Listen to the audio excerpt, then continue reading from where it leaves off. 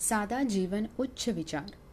व्यक्ति की इच्छाएं जब बहुत बढ़ जाती है तो उन्हें पूरा करने के लिए वह उन्हीं के अनुरूप भागदौड़ करता है, चिंता करते हुए तनाव में रहता है। लेकिन जब उसकी इच्छाएं सिमट जाती है तो उन्हीं के अनुरूप उसकी चिंता व तनाव भी कम हो जाते हैं। दुनिया में कुछ लोग ऐसे होते हैं जिन्हें चाहे जितना मिल जाए वो उससे कभी भी संतुष्ट नहीं होते हैं और इस तरह अपनी इच्छाओं को बढ़ाने के साथ अपनी असंतुष्टि का दायरा भी वो बढ़ाते ही रहते हैं।